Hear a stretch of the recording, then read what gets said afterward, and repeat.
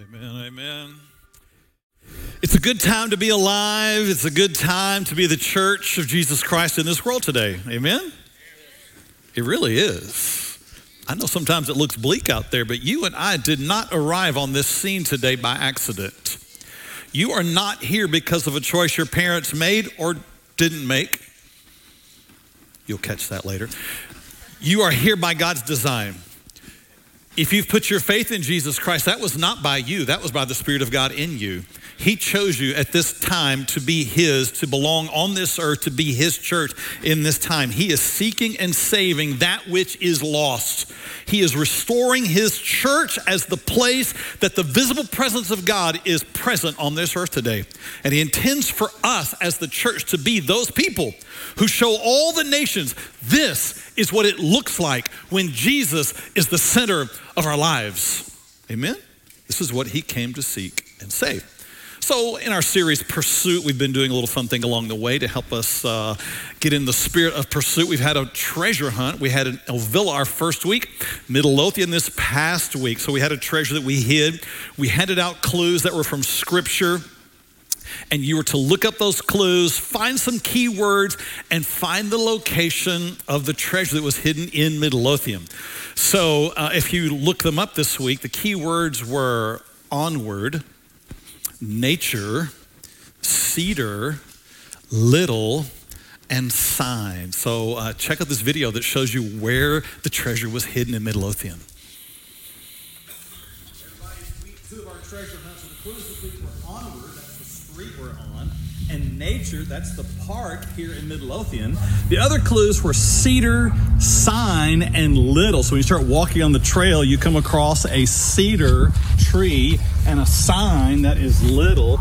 And on the back of that sign is our vertical treasure box. So it has the QR code inside. So thanks to all those who played this week. We'll be ready for this next week for a new game in Waxahachie. We'll see you then. All right, so when you get there and you use your phone and just take a picture of the QR code or put your phone on the QR code, it takes you to a link and you enter in your name. The first week we had 26 who entered in their name for a drawing that we'll do at the end of the series. So each time you play, you get to enter your name another time. So one time per week per family. We had 20 this past week who made it out to Midlothian. So way to go. Not as many as the first week. The treasure gets a little bit more complex. It has already been hidden for today. It is in place and it is in Waxahachie.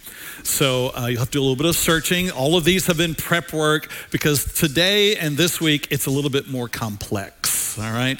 Not as many verses and a little bit more difficult hiding place. So for all you treasure hunters out there, make your way out to go see that and see if you can find that. Remember, it is a little metal box with a magnet on the back, so that ought to tell you that it's going to be hidden on something. Man, y'all are good. You're good. Yeah, some people would ask and say, I looked on a tree and I didn't find it. It's a magnet. It's in a metal box. It's going to be on something. There you go. Good. Make sure you're using the New King James Version of Scripture whenever you're looking. If you don't use New King James, if you just decide to go alone and go on NIV, whatever it might be, you will not get the same word clues. So make sure you're using a New King James Version. So on to our series, Pursuit, our message for today. So God has always had a people on the planet that He has called to be His people, to be the ones who would live with Him at the center of their lives. Jesus called His disciples to even pray, your kingdom come, your will be done on earth as it is in heaven. He was in and taught His disciples and teaches us to be in pursuit of living in such a way that the kingdom is present here on earth, to shape our marriages in such a way that Jesus is Lord of them, to shape our homes in such a way that Jesus is the center of them, to be a church that Jesus is the head of. Amen? As we do all of that, we begin to live with Jesus at the center and we become a message, a light. We become salt. We become a beacon to the world that says, this is what it looks like for the kingdom to be on earth. This is what Jesus calls us to. God blessed Abraham in the Old Testament. He said, I'm going to bless you so that you might be a blessing to the nations. And God has done the same for us. He calls us and he has filled us, his church, with his Spirit. If you are a believer in Jesus Christ, then the Spirit of God is in you. Amen? He's with you, permanently fixed within you. And the Spirit that's in you is in me, is in her, is in him here in this body and all believers. And the Spirit of God has a purpose. And the Spirit of God has a pulse, and he is alive and he is speaking, and he has the same interest that Jesus had. And that interest is to seek and save that which is lost. And you sense it within you because you sense it when the world is not as it should be. You sense it when members in your family are not in line with God's ways, are not saved, because the Spirit within you longs for them to know that same kind of life. And we actually experience our greatest fulfillment, our greatest joy, when we agree and align ourselves with that. Your greatest fulfillment is not going to be in you having a financially successful career alone. Your greatest fulfillment will not be in having a nice house and cars. Your greatest fulfillment will not be in having things always go your way. Your greatest fulfillment will be when you seek first the kingdom and his righteousness, then all the things will be added to you. And God has put us together as a church for that purpose. And we're called to do that regardless of the response. There'll be some who will hear the message that we have as the church. They will hear the gospel and they will respond. They'll hear the word of God and they'll respond. And when they do, with humility and joy, we celebrate and we keep going and we keep making disciples, because that's what Jesus called us to do. But if the world says, we don't want to hear your message, we don't like your message, we keep doing what we are called to do. We still keep going and we still keep making disciples. When the world says, we hate you, we still keep going and we still keep making disciples. When the world says, we want you to be quiet, we still keep going and we still keep making disciples. Amen? When they want to cancel us, we still keep going and we still keep making disciples, because what we do is based on what Jesus says to us and not what the world says in response to us. Amen? This is our directive as the church. We do what Jesus says, regardless of what the world wants to throw at us, whether they want to cancel us or shame us or cut us off or try to legally stop us from meeting, we will not, because we are called to be the gathered church of Jesus Christ. Amen? Our message today is called, I Will Not Be Shamed or Canceled. Amen? This is a different day in which we live today. This is a day in which the church must understand what it's called to be and do, where we must clearly understand what Jesus has said to us and how we live this faith out. This is not the day to pull back, to withdraw, to run, to hide, to cower, to blend in, to try to match their message, to try to go along to get along. That's not what this day is. This day is different. This day is different than the 2000s. This day is different than the 90s. This day is different than the 80s. This day is different than the 70s. It's not the same anymore. And the church must be on the forefront of doing what Jesus calls us to do in this day. We must be the voice of truth. The New Testament says we are the pillar and the ground of truth. Today we're going to hear from one of the greatest leaders in the New Testament and what he had to say about his position in his day. So turning your Bibles to Romans chapter 1. The Apostle Paul is the man. He is the one who's writing in Romans 1. Let me give you a little bit of background here. Paul is writing to believers who are in Rome. And Rome at the time is a powerful city. Rome at the time is a city filled with many different religions, many different idols, many different gods. In fact, hundreds of gods and idols and temples. There's an idol and a temple on every store. They're kind of like gas stations and Mexican food restaurants in our area, right? There's a lot of them, which I'm glad for. The Mexican food restaurants is what I'm talking about. So they're everywhere. And so in Rome, that's the way it is. They're everywhere. And it's kind of politically, socially accepted to visit these temples, pay homage to these idols, to join in the sacrifices, and to even have as many as you can and want. You can visit this temple, you can visit this temple, you can offer sacrifices here, you can offer sacrifices here. You can be a part of the grotesque sexual immoral activity that goes on at that temple and you would be socially accepted. You can be a part of the bloody child sacrifices offered at that temple and you would be socially accepted. If you were involved in that religious practice, it was just socially acceptable as long as your religion and your idol did not hurt anybody's feelings or get in the way of someone else's religious ideas, or as long as you included the emperor in your worship. So it was kind of socially accepted. But that posed some real issues for followers of Jesus. Because followers of Jesus recognize that there is one God, not hundreds of gods. Amen?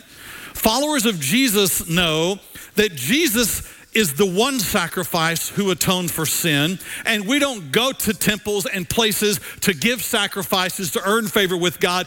Jesus gave us favor with God through his sacrifice for us. Amen? And so followers of Jesus say, I can't go along with all this stuff, all these idols and temples. I can't go along with this idea of having to somehow give some homage to the emperor and bowing down to him like I bow down to the other gods. I just can't do all of that. I can't just say all these religions are okay. I can't just say all these gods are okay. I can't just say all these activities are okay. I just can't do that because my faith in God tells me something very, very different. So this posed some real issues for Jesus followers in the day. Jesus followers knew there was only one way to the Father. Jesus followers knew that all gods were false gods. Jesus followers knew it was a sin to give any kind of worship to a man. Jesus followers knew there was only one true church, one baptism, one Lord, and one God, and that put Jesus followers in a very awkward spot in their day. Because now they stood out. Now they wouldn't go along to get along. Now they were going to face persecution, canceling, and being shamed because they believed in one God. And it's in this that the Apostle Paul writes, and he tells us something about his stance on this. Romans 1, verse 16, we begin today, and the Apostle Paul says this, "For I am not ashamed of the gospel of Christ." This gospel is different than any other God's message. This gospel says there's one God. This gospel says man has sinned. This gospel says there's one Savior. This gospel says we receive him by faith. This gospel calls me to repent. This gospel calls me to walk in the truth of the gospel. And Paul says, I'm not ashamed of that. I'm not afraid to say it. I'm not afraid to look funny in the social, cultural setting. I'm not afraid to stand out. Paul uses this word here, ashamed. It means to be embarrassed, to hide, to withdraw, to pull back, to feel insecure about yourself in a setting and just go along so that you don't get called out or embarrassed. I remember when I was in 9th grade, I was 5'4". I was little. 9th grade, 5'4". I'm going to Sunset High School and I get picked on a lot. I'm the little guy. So there was lots of freshman initiation things, and I was always the guy that got taken for that. They had this thing where they would hold you up, make you kiss the bison. That was this actual bison head at Sunset there. And I was terrified of that, so I never even went down the front hallway because I did not want to be picked up and hoisted up and made to kiss that gross bison head on the wall. So I lived in fear of that. And then an unusual thing happened between my 9th grade year and my 10th grade year. I went from 5'4" to 5'10". It was a lot in one summer. And so my parents bought me some shoes and they're size 12, and it looks funny on a boy growing from 5'4" to 5'10" to have size 12 shoes. It just looks weird. I felt like a clown, and my pants, they don't ever keep up because I'm growing so fast. So I've got really short pants and really long feet, and I am embarrassed. I am ashamed of myself. And so I'm doing everything I can to hide myself in that public arena. I don't want anybody to see my feet, so I'm going to sit at the lunch table longer than anybody else. I'm going to stay at my desk longer than anybody else. I'm going to sit at the drafting table in drafting class with my feet crossed and stay there until everybody else leaves, so I don't have to be seen with my feet and my short pants. Now, the awkward thing was I was in band. And so you're sitting in your chair in band and I'm playing the clarinet. It's awkward because your pants are short and your bozo feet are sticking out there. I'm just embarrassed. I'm ashamed of that all the time. So I'm trying to hide myself. That feeling of shame, of wanting to hide away, and you're embarrassed, or things that happen in your life and you don't want anybody else to know about it. This is the word that Paul uses here. He says, I am not afraid, insecure, embarrassed, or ashamed of saying that this gospel, though it goes against the cultural norm, this gospel is the truth. Paul says, I'm not ashamed of that. I'm not afraid of it. I'm not going to hide. I'm not going to pull away. I'm not going to be worried about what other people think about me. It may cause me to be canceled. It may cause me to bear some public offense, but Paul says, this Jesus has changed my life. I'm not in this just because I want to be a religious warrior. Paul said, this Jesus has changed me, and I will boldly proclaim this message of the gospel. So these believers in Paul's day faced a problem because they'd heard and knew the words of Jesus that said, I am the way, the truth, and the life. No one comes to the Father but by me. People were saying there's a lot of ways to God, and Paul said, no, there's only one way to God. People were saying, well, look, everybody can do what they want. They should be able to be free to do their own thing. And Paul would have to say, you can be free to do that, but I'm telling you, there's one way to God.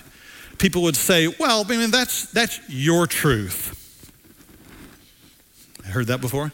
That's your truth, Paul. We have our truth.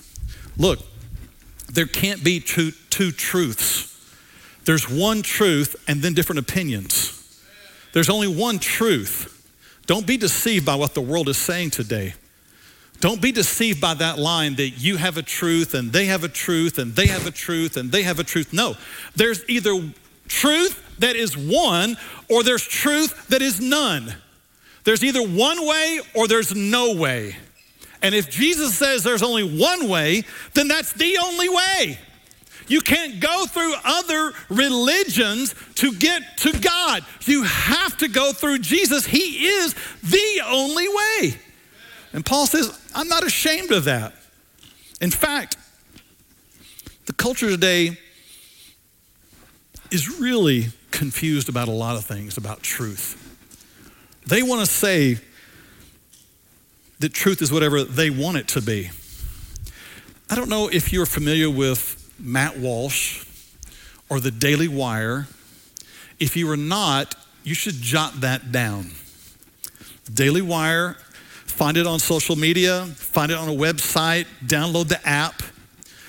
Matt Walsh is one of the leaders of that organization, and they believe in truth.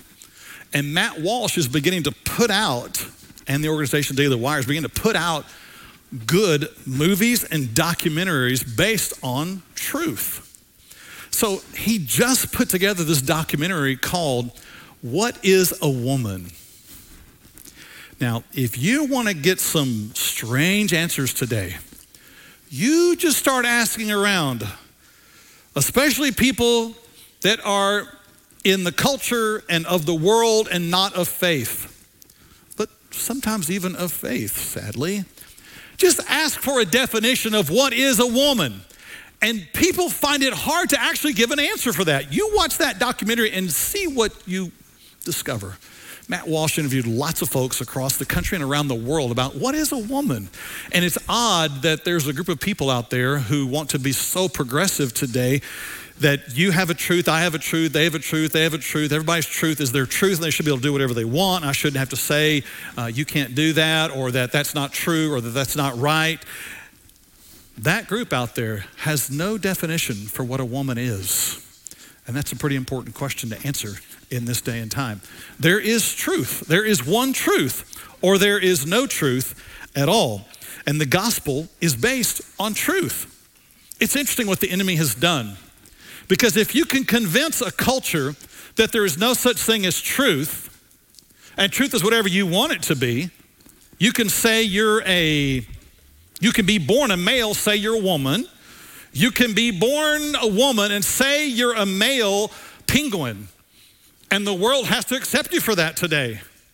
There are schools in our land, here in America, that if a child says, I am a cat, they are required to address them as a cat and allow them to carry on their cat behavior. You think I'm fooling, I can tell. I'm not. That is how far the culture is moving. The pronoun war is on today. And if you address someone by the wrong pronoun, you will get canceled. If you do it as a student in a school, if you do it in the workplace, you do it in the culture space, you run the risk of being canceled because you are so dogmatic to believe that there is one singular truth, that either someone is a man or a woman and not any other version of that. Hello? Are you with me? The gospel calls us to this singular truth. There is one truth. The world wants to say, well, true for you, but not for me. The world wants to say, hey, you do you. Sounds like a cool phrase? It couldn't be further from the gospel truth. You do you? Oh, so you get to choose what reality is. You get to choose what truth is. You get to choose the way you want to live and just deny truth altogether. The minute you buy into that, you just dismiss the gospel. You do you says, I don't need a gospel. You do you says, I don't need to repent. You do you says, I can just live like I want to, and it doesn't matter. That's what the culture says today. You do you, true for you, not for me, to each his own. Every person has their own truth. All religions lead to heaven. Wrong. There is one way to the Father, and that's through Jesus the Son. So it really brings us to have to answer some questions that as the church we must come to some conclusions on today, or we will blend right into them and have no distinction and lose our light, lose the truth and the power of the gospel. Because Paul would go on and say this in this next part of this verse. He says, I'm not ashamed of the gospel, for it is the power of God to salvation for everyone who believes. Paul says there's one way that people are changed, transformed, that salvation happens, and it is through the power of God in the gospel. Paul says, I'm not ashamed of that truth, because that truth is what changes people. So let's talk for just a moment this morning about power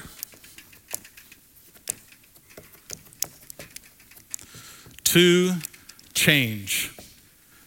It's a pretty important question. What is it that will cause a person to change? How does a person change? How does it change for him individually? What's the power that changes a family? And what's the power that even changes a culture? How do you bring about that change? There are those today who would say that the way to this kind of change is through enforcing new laws. Trying to enforce laws to change people's behavior is like trying to tell your 5-year-old to sit down when he doesn't want to sit down. And he says, I may be sitting down on the outside, but I'm standing up on the inside. You know what I'm talking about? You know, the minute someone puts a rule up and says, do this or don't do this, there's something in you that says, I'm going to do it anyway. Hello? Yeah? Yeah. Often it's called a speed limit sign, right? And you want to do just the opposite of whatever that is. But the Apostle Paul says, look, there is one thing that has the power to change people. And this one thing is so significant and so important that the church must never let go of this essential element. And it is the gospel truth. You ever heard anyone use that phrase? They say, well, I'm telling you this right now, and this is the gospel truth. Yeah, like you've heard that, right? I have too. And I understand when people use it, but I'm going to tell you today, this is important for us as the church because the gospel is truth. And if we fold on this matter, we've lost it all. If we fold on this matter, our day is done. Let me remind you of what the gospel truth is. The gospel truth is that there is a God. In fact, there is one God. There are not many gods. They're not gods of your choosing. And in case you have not caught on yet, you are not him. You are not the one who gets to make the decisions. There is one God who is the creator of all things. He is the one who made us. He is the one who reigns in heaven. He is the one who has all of the answers. He is the one who is holy and just. He is the one who will consume all things and restore all things in himself in a day to come. He is the one who will reign forever and ever. He is the one who existed forever and ever. There is one God. Amen? Second element of this gospel is that this God, his way is holy. He has a way that we were intended to live. And he gets to make the rules because he created us. You don't get to come along and make up your own rules because you didn't create you. You don't get to come along and choose your own path because you didn't make you. You don't get a chance to look at his word and dismiss it and say, I'll pick and choose because you didn't come up with it. It's not from you, it's from him. And the one who made it gets to choose the way it all plays out. Amen? He gets to choose the path. He gets to choose what's right. He gets to declare what's holy because he is holy and he is the one who chooses it. He has a way that he has created men. He has a way that he has created women. He has a way that he has created marriage to be. He has a way that children are meant to be trained up in a family. He has a way that we are meant to relate to one another. He has a way that we are meant to relate to him. He has a way that we are to relate to one another and live our lives like Jesus. He has a way. You don't get to just pick and choose what parts of it you like or don't like, or want or don't want. It's his way. He's really the only one that can say, my way or the highway. Because he made it. He owns it. It's from him. It's all in him. It's him. There's one God. His way is holy. And we have violated that way. Paul would write and say, all have sinned and fallen short of the glory of God, the intended way. We were created to know his glory, to walk in his ways. But we have sinned. Everybody has. All have sinned. There is none righteous. No, not one, the Bible says. We have violated his ways. This is important to recognize because the culture today wants to say, no, You don't get to tell me there's a right and a wrong.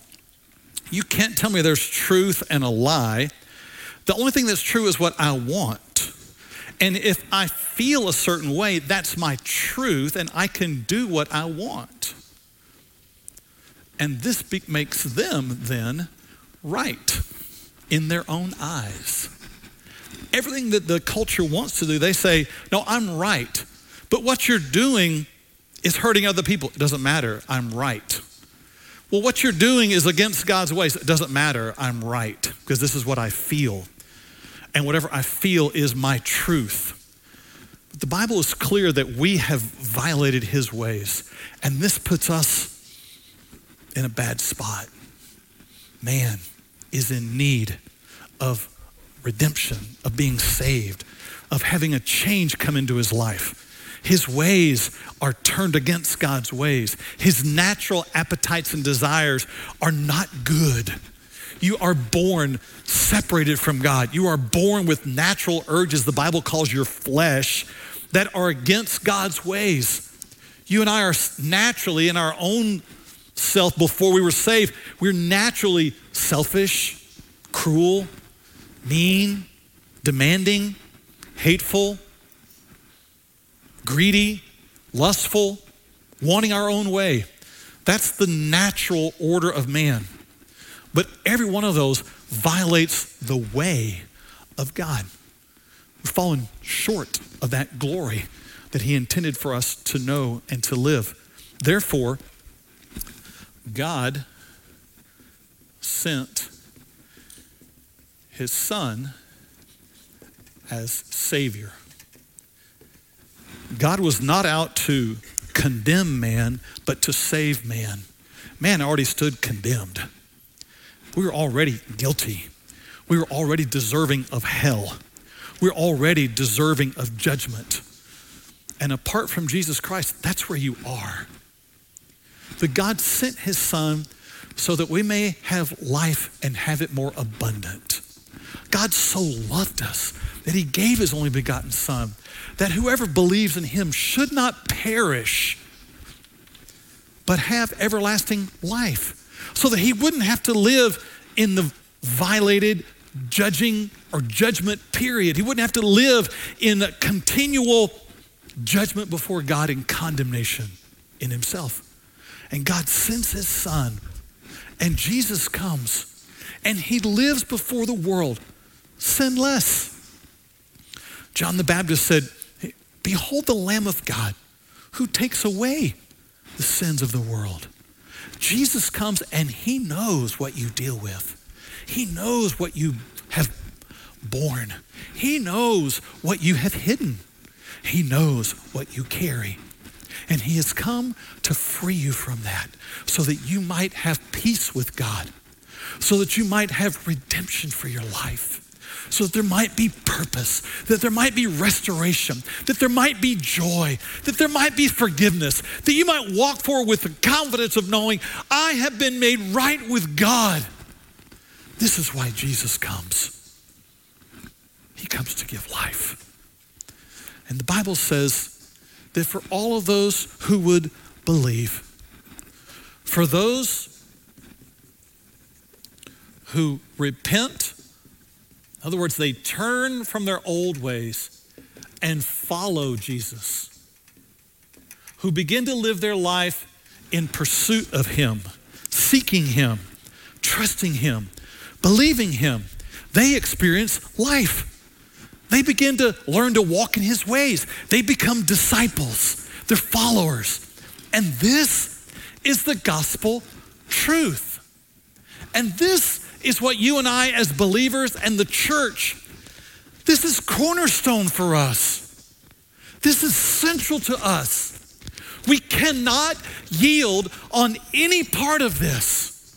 We cannot bow to the world on any part of this. We can't yield and say, well, maybe there are some other gods. Maybe he's not so holy. Well, maybe you haven't been that bad. Well, maybe there's other ways to salvation. Or maybe there's another way besides following Jesus. We cannot yield on any of those. If we yield on any of those, we're done as a church. We're done in this world because Paul said, I am not ashamed of the gospel, for this is the power of God to salvation. This is what changes people's lives.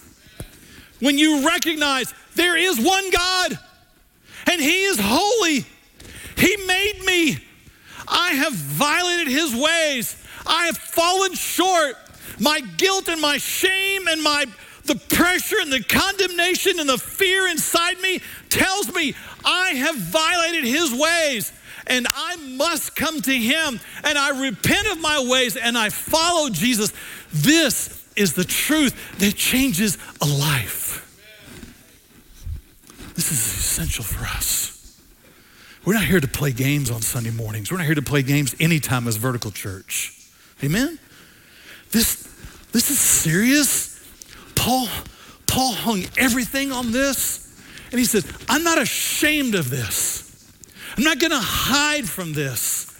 I'm not gonna hide this from anyone else, because the gospel is what changes people's lives. Admitting and conforming to the truth. Truth. Dismiss truth, and this goes away. Hang on to truth, the gospel truth, and lives are changed.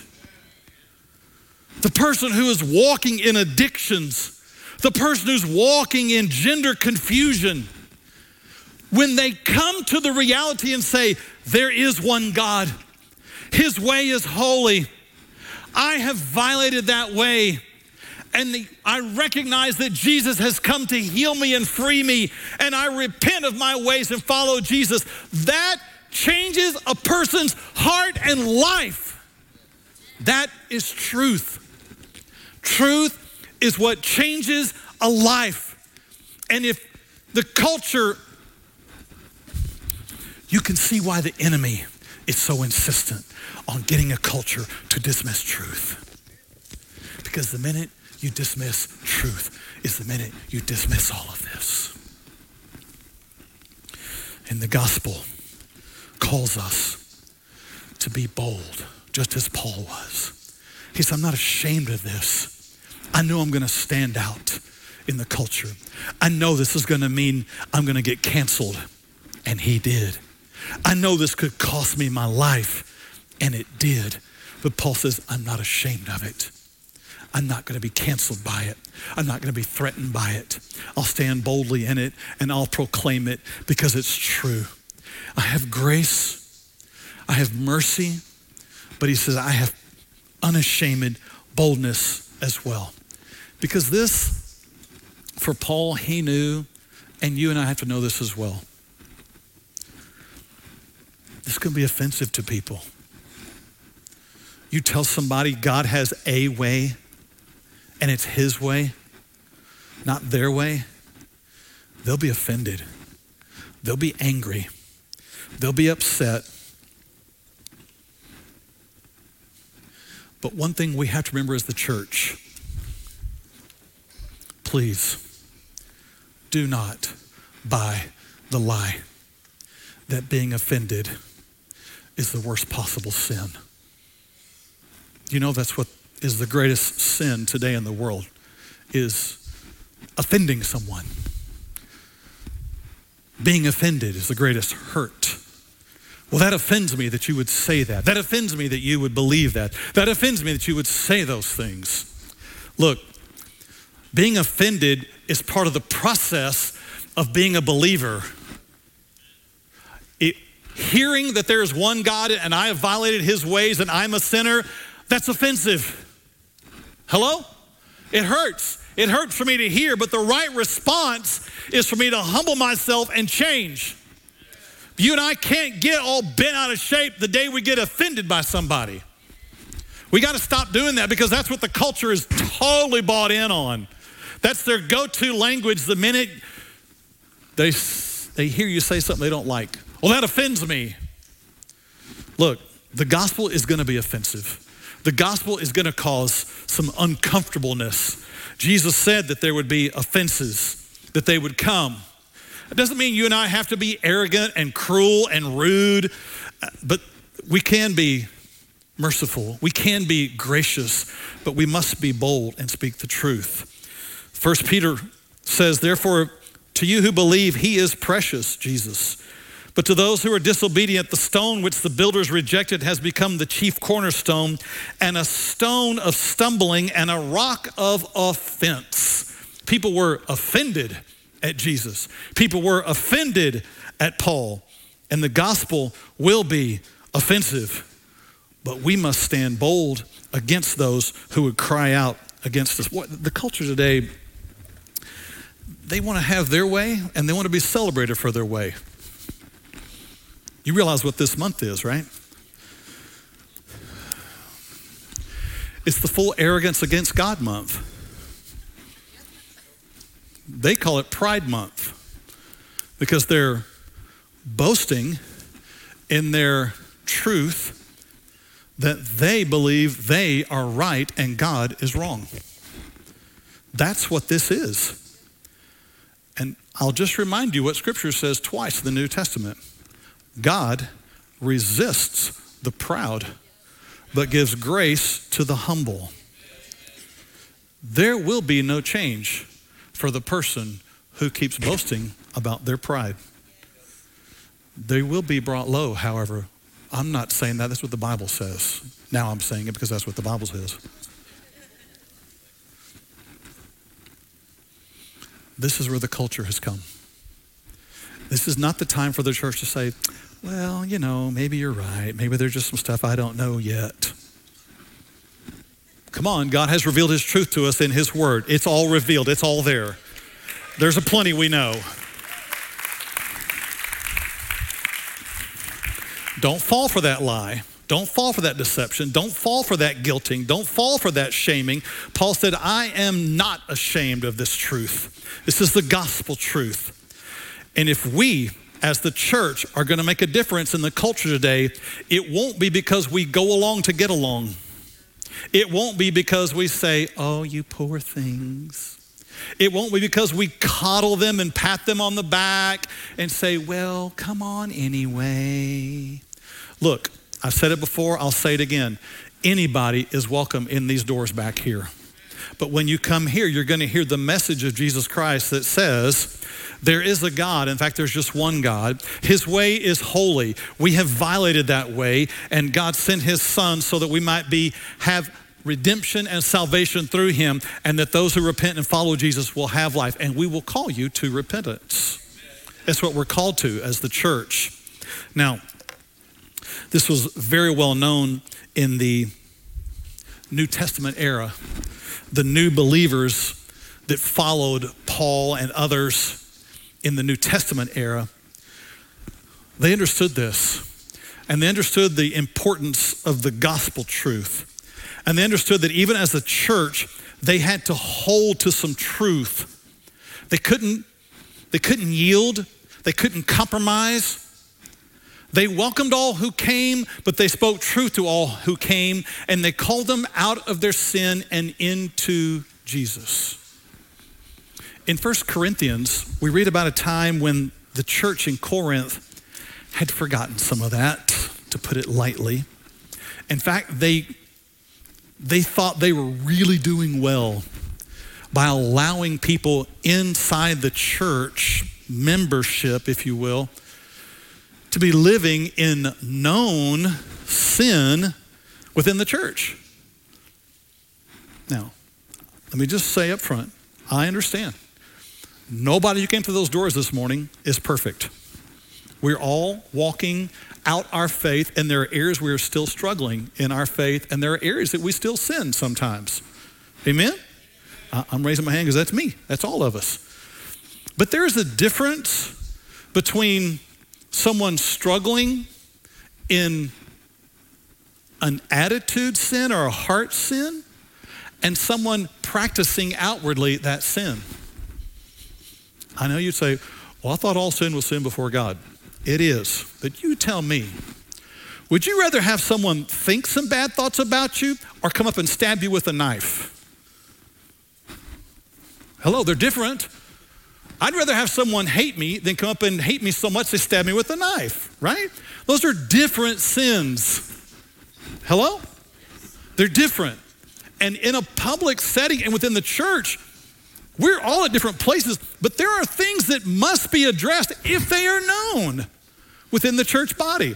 The church in Corinth struggled with that. So just listen along with me. If you want to follow along, you can. I'm in 1 Corinthians 5.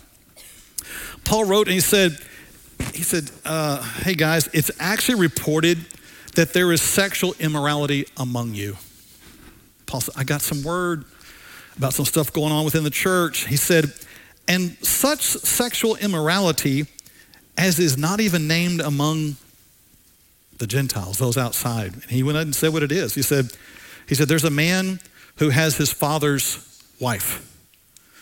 So there's a man who remarries and he's got a woman, and the son and that woman are hooking up. And it's known in the church. And it's kind of not only just known, but it's celebrated like, dude, look how progressive we are. Look how cool we are. Look how forward we are. Paul goes on and he says, and you're puffed up, and you've not rather mourned that he who has done this deed might be taken away from among you. For I indeed, absent in body but present in spirit, have already judged, as though I were present, him who's done this deed. In the name of our Lord Jesus Christ, when you are gathered together along with my spirit, with the power of our Lord Jesus Christ, deliver such a one to Satan for the destruction of the flesh, that his spirit might be saved in the day of the Lord Jesus. Paul says, look, this is serious. Truth is truth. And you cannot yield on this. And you cannot allow open immorality to exist within the church. Truth is central, and if we compromise on truth, we've lost it all. And he said, when the next time you get together, you need to address this. And if this man will not repent and this woman will not repent, you need to see that they are confronted so that they would repent. But if they will not, they need to be removed until they will. You'll need to practice some discipline until they repent of what they are doing, so that the church might be true. Amen? Paul goes on. He says, your glorying is not good. It's not good that you think you're progressive. I want to jump down to verse 9. He says, I wrote to you in my epistle or letter not to keep company with sexually immoral people. Listen carefully. Yet I certainly did not mean with the sexually immoral people of this world, or with the covetous, or the extortioners, or the idolaters, since you would need to go out of the world to do that. He says, I recognize you're going to live amongst people who are living in open sin. He says, I realize you can't get away from that. To do that, you'd have to go outside the world. Verse 11, but now I have written to you, listen carefully, not to keep, where's my place? Not to keep company with anyone named a brother, another person of faith, who is sexually immoral or covetous or an idolater or a reviler, fighter, obstinate, or a drunkard or an extortioner, not even to eat with such a person. Paul says, this is how serious sin is. This is how serious truth is. If you know of someone within the body, Paul says, and they are refusing to repent, they've been confronted in their sin, and they refuse, and they keep refusing, and they keep refusing. He said, you have to do the work of pulling back so that they might repent of their sin. Truth must be held to. Paul goes on, and he says, for what have I to do with judging those who are outside? Do you not judge those who are inside? But those who are outside, God judges. Therefore, put away from yourselves the evil person. Now, that is a passage that many churches don't want to preach about because that could drive down membership. That could be uncomfortable. We're not here to drive up membership. We're not here to make people comfortable. We're here to proclaim the gospel truth. And this we hold to. And this we do our best to practice here. And we attempt to do so even though at times it may be offensive. Even though at times it may be uncomfortable. But our comfort is not what's on the throne. Jesus is on the throne. And we must hold to the gospel truth. This is why Paul says, I am not ashamed of the gospel. I'm not going to cower. I'm not going to pull away. I'm not going to be embarrassed like I was of my feet in my pants. I am going to boldly hold to the gospel truth because only in the truth is there the power to change a person, a family, and a culture. When you agree with, align with, and act on truth, it will change your life. So I would say to you today, maybe you're here and you've not heard this gospel message before, and this is all new. I welcome you, 1. 2, there is a Savior, as we've attempted to describe, who has come for you to be free, so that you could know forgiveness, so that you could know peace, so that you could know what it is like to have Jesus reigning in you. I encourage you, cry out to him. I encourage you to receive him, to repent, and to follow him. But I'd also say to us, just as members, as believers, let us be fixed today at a time when truth is being eradicated from our world. Let us be those that hold to it, no matter the cost, no matter what might come our way, no matter what shame or reproach or threats of canceling might come against us. Let us be like the Apostle Paul, who said, I am not ashamed, and I will not be canceled from this truth, because this truth alone has the power to change our world. Would you bow your heads with me? Father, today our hearts are broken for what's happening in our world. To see such a rapid pace that immorality is increasing and truth is being dismissed and you are being rebelled against. And the nations are turning to their own way. And there's sin on top of sin on top of sin being heaped up. God, I'd ask it, you would give us great boldness and courage to stand in our day. Help us to stand unashamed, bold,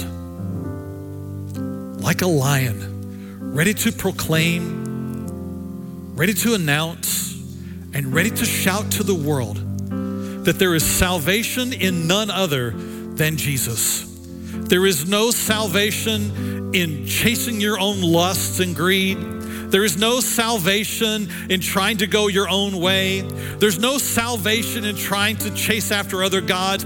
There is salvation by one name alone, and that is our Lord Jesus. And so we choose today to be the church and proclaim this truth and pursue all that has been lost.